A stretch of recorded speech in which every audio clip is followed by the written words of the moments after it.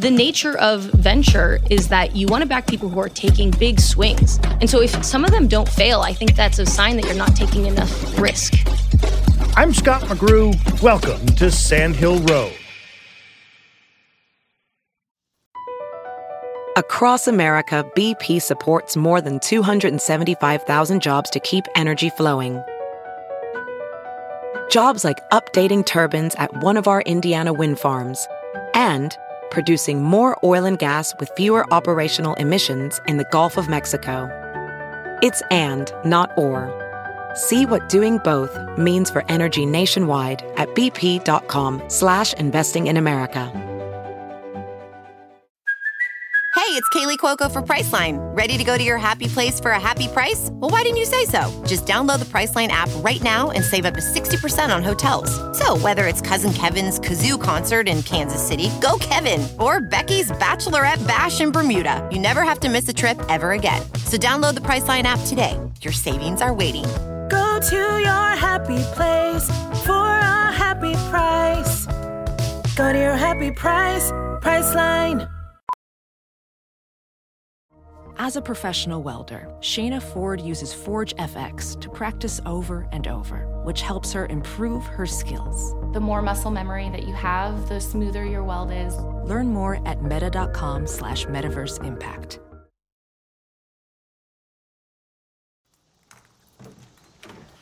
God, my date, 1 hour. We gotta go. I like to think I'm up on the latest things, the trendy stuff, the viral stuff, the TikTok stuff, but I had never heard of Marriage Pact. Hey guys, it's Kira. A few weeks ago, a Marriage Pact survey was sent out to like every student at UVA or something like that, and I took it, and I'm looking to see if they can match me with my perfect soulmate or at least a cool friend. I don't know. Who could say? Let's find out. What if we had people take a 40 or 50 question quiz about their values and what they care about, and then we match them with their best backup match? So it's not supposed to be your soulmate. It's supposed to be the best backup option. The always be my maybe thing. Exactly. That's Christina Malas-Kiriazi of Bain Ventures.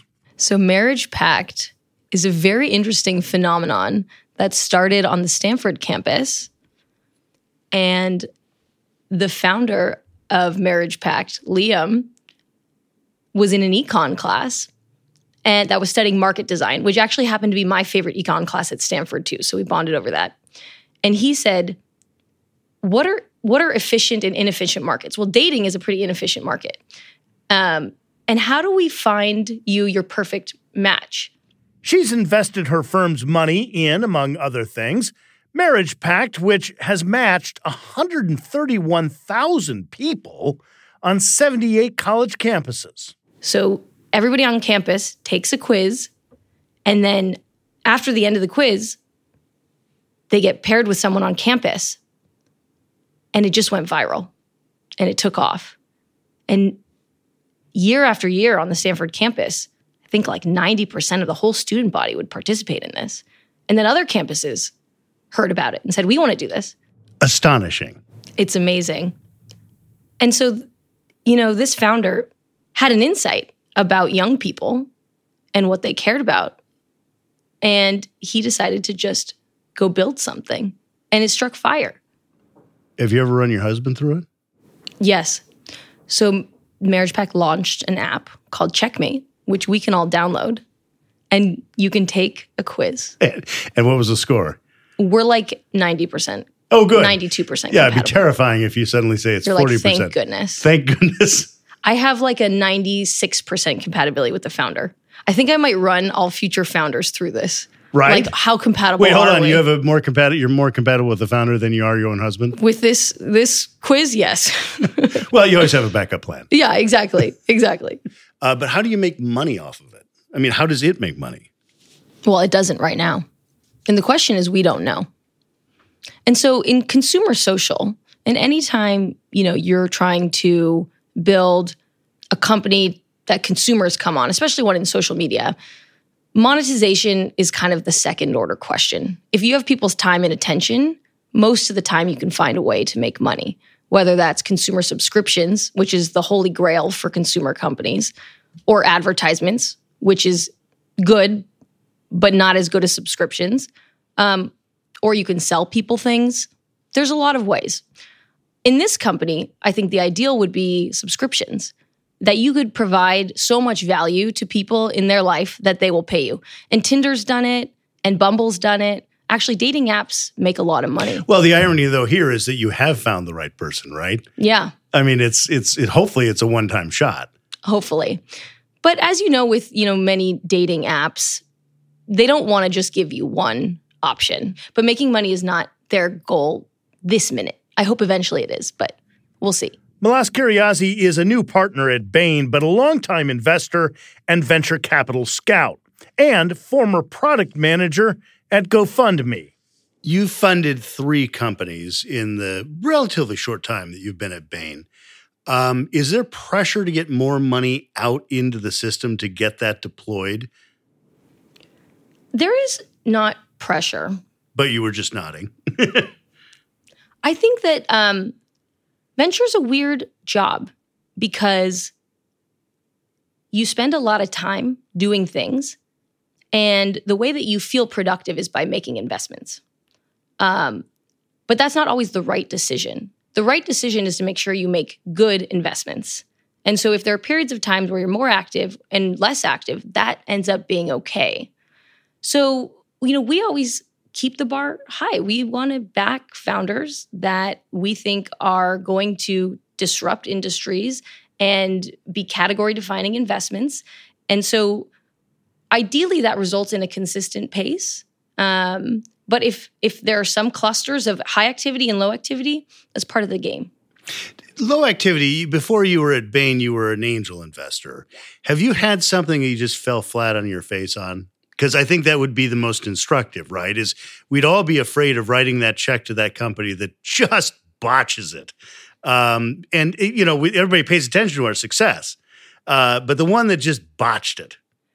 There are a lot of companies I've backed that have just botched it, and I don't want to specifically point to fingers. I'm not asking you to. But I think that the nature of venture is that you want to back people who are taking big swings. And so if some of them don't fail, I think that's a sign that you're not taking enough risk. The journey I had as an angel investor, I made almost 30 investments.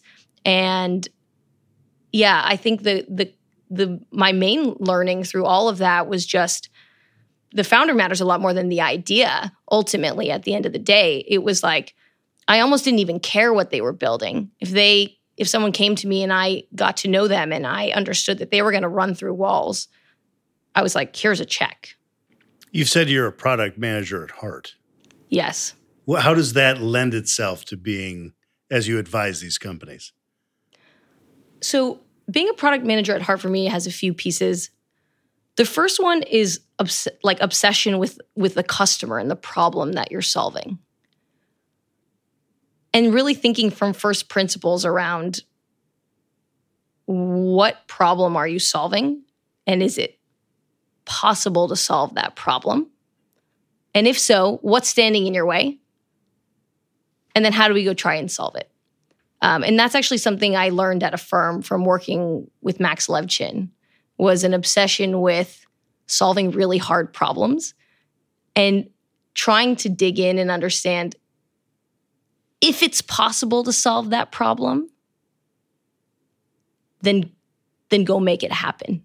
If you tell me that it's impossible from a physics perspective, okay.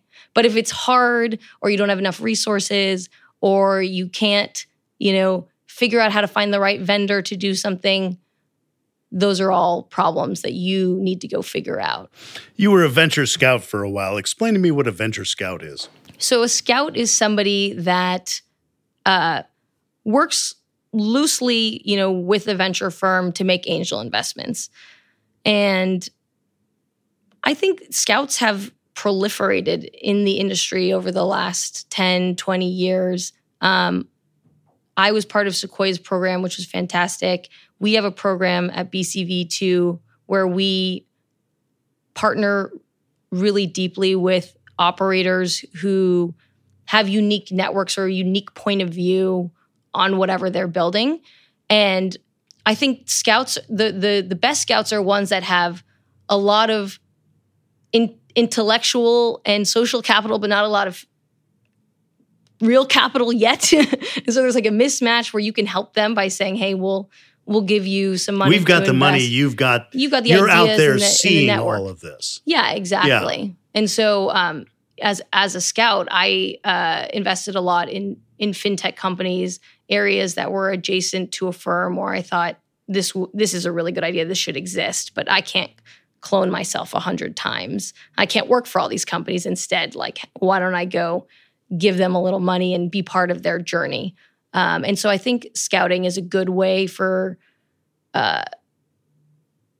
it was a good way for me to stay connected to what was happening on the ground, and then also just exercise my product muscle even more of like, how do you help people go from 0 to 1? And how do you help people navigate through the winding path of finding product market fit, which many people don't get to. But when you do, it's like beautiful and magical. And when you're scouting or when you're angel investing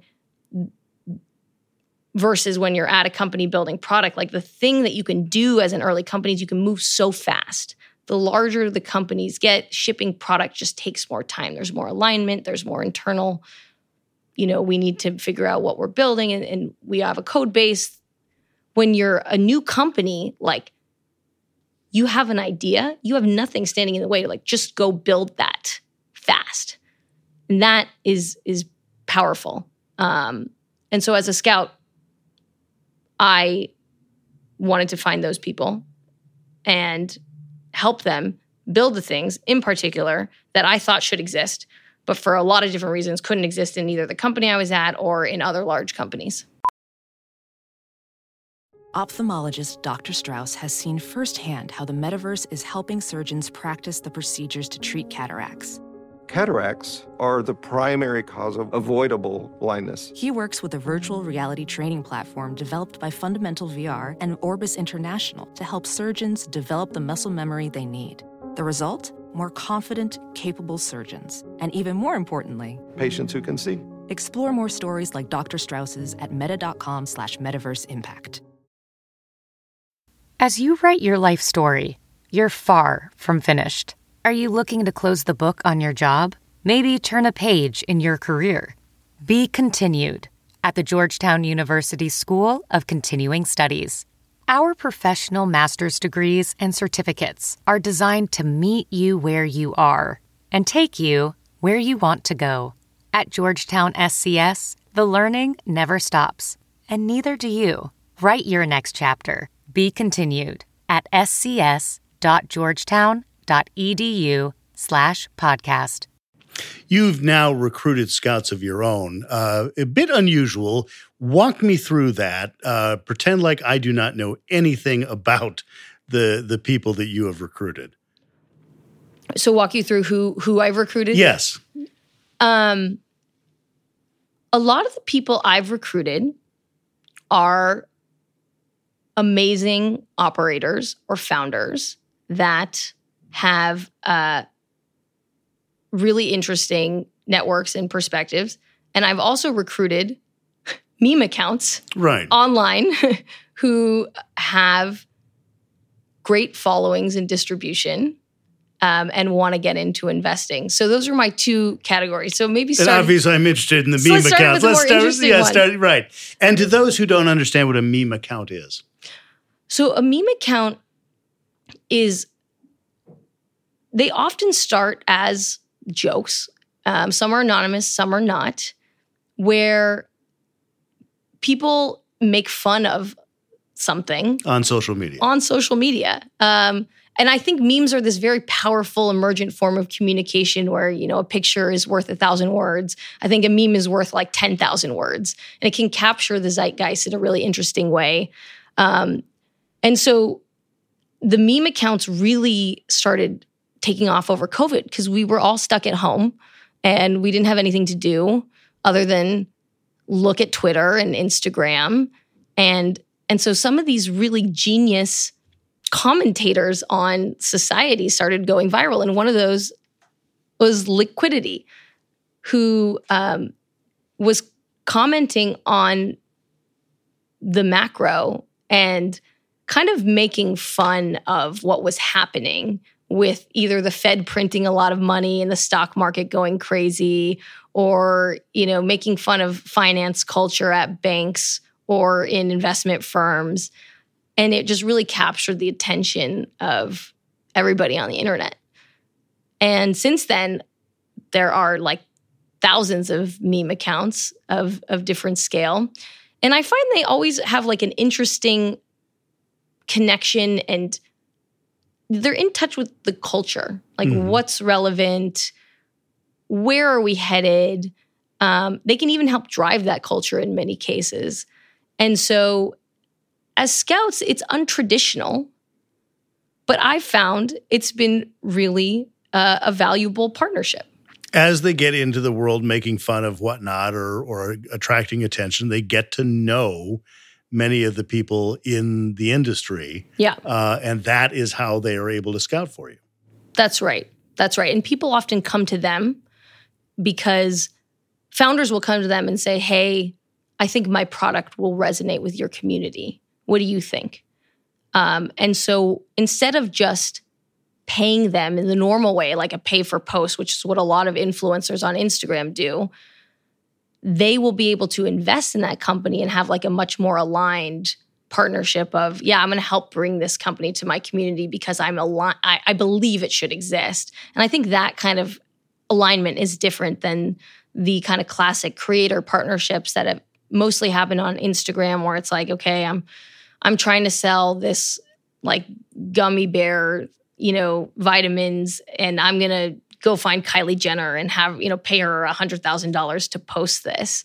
I think this is a much more, Silicon Valley native, like aligned way of saying, how do you get people who are influencers and who have audiences on your cap table to help you understand what your customers want, and then also get in front of them and see what resonates. And so there have been a number of examples where I've seen that work well.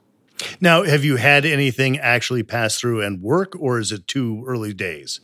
Yeah, I think it's early days. There are a few, investments that that Liquidity in particular has made because of his seat as a creator that he's seen early and that have worked well. Like he invested in a Substack competitor that, is early days, but is growing well. And he actually builds his newsletter on this technology.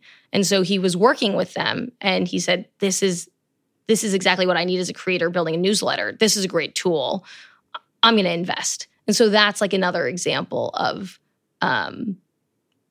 the benefits of that seat and that kind of partnership. What do you know now that you didn't know when you started at Bain? A lot. It's a really good question because there's a few, different dimensions of things I now know. One about like the role of like being at a venture firm is one big bucket. And then, another big bucket is just the role of timing in these venture cycles as well.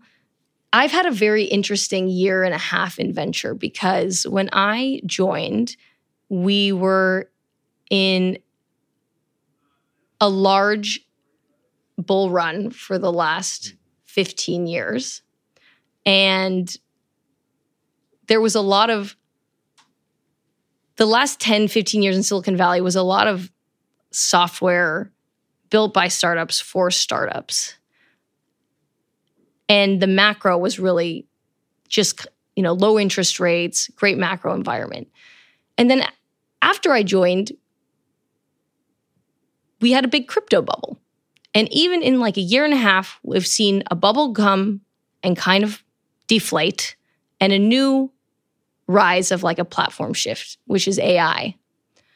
And so they say some decades, a year goes by, and some years, a decade goes by. And I feel like my last year in venture, a decade has gone by, both in terms of market cycle and in terms of like a new platform shift that is going to create trillions of dollars of enterprise value. And so I feel very fortunate to have gone through what I believe is like a compressed cycle. Very much so. In like a year and a half. And so I think some of the learnings from that for me have been like, one, first principles thinking. Pay attention to what's happening, but dig deep and like really try to go understand the technology. And two, like have a long-term orientation because you do need to, great outcomes are unlocked by platform shifts or new technology or why now. And that seems to be happening now with AI. And so I feel lucky for my timing.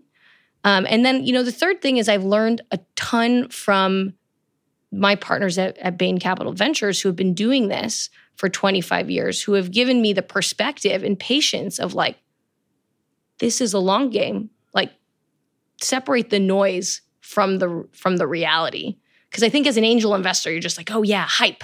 Like, this person's in this investment. Like, this is doing that. We need to go back to basics. And we also need to look outwards, outside the bubble and say, like, how do we build technology for industries outside of technology?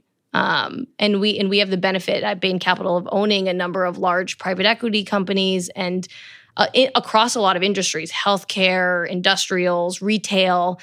And so spending more time like actually understanding what's happening outside of this bubble has been really beneficial. So those are a few of my learnings, but I feel really fortunate for both this seat in my partnership and also just having seen sort of a few fast technology cycles really quickly to keep me focused on fundamentals and on the long term. It is the paradox of venture capital that it may take 10 years to know whether or not you succeeded or 10 years to know whether or not you failed. That's right. And that was a journey that I was excited to sign up for because you only get one life, and there's nothing I'd rather be doing than supporting, founders going from 0 to 1, trying to navigate the messy beginnings of starting a company. And so, yeah, I said, okay, I'll take the risk of 10 years later, not waiting that long to know if I'm any good at this. Christina Malaskariazi, partner at Bain Capital Ventures. Next week on Sand Hill Road. I got to tell you, I was like the coolest mom on earth for like a fair bit of time. And I said, you cannot tell your friends, Zane. Like, this is like, cone of silence, NDA. And yeah, the fact that, I had a company with GPT-4 made me perhaps the coolest mom on earth. Rebecca Lyon of Canvas Ventures becomes one of the first venture investors to invest in and then very profitably exit from an AI startup. Sand Hill Road is produced by Sean Myers under the leadership of Sarah Bueno and Stephanie Adruni. For more interviews with Silicon Valley's most influential entrepreneurs, check me out on TV at Press Here. That's Sunday mornings on NBC Bay Area and everywhere in the world on iTunes and at PressHereTV.com.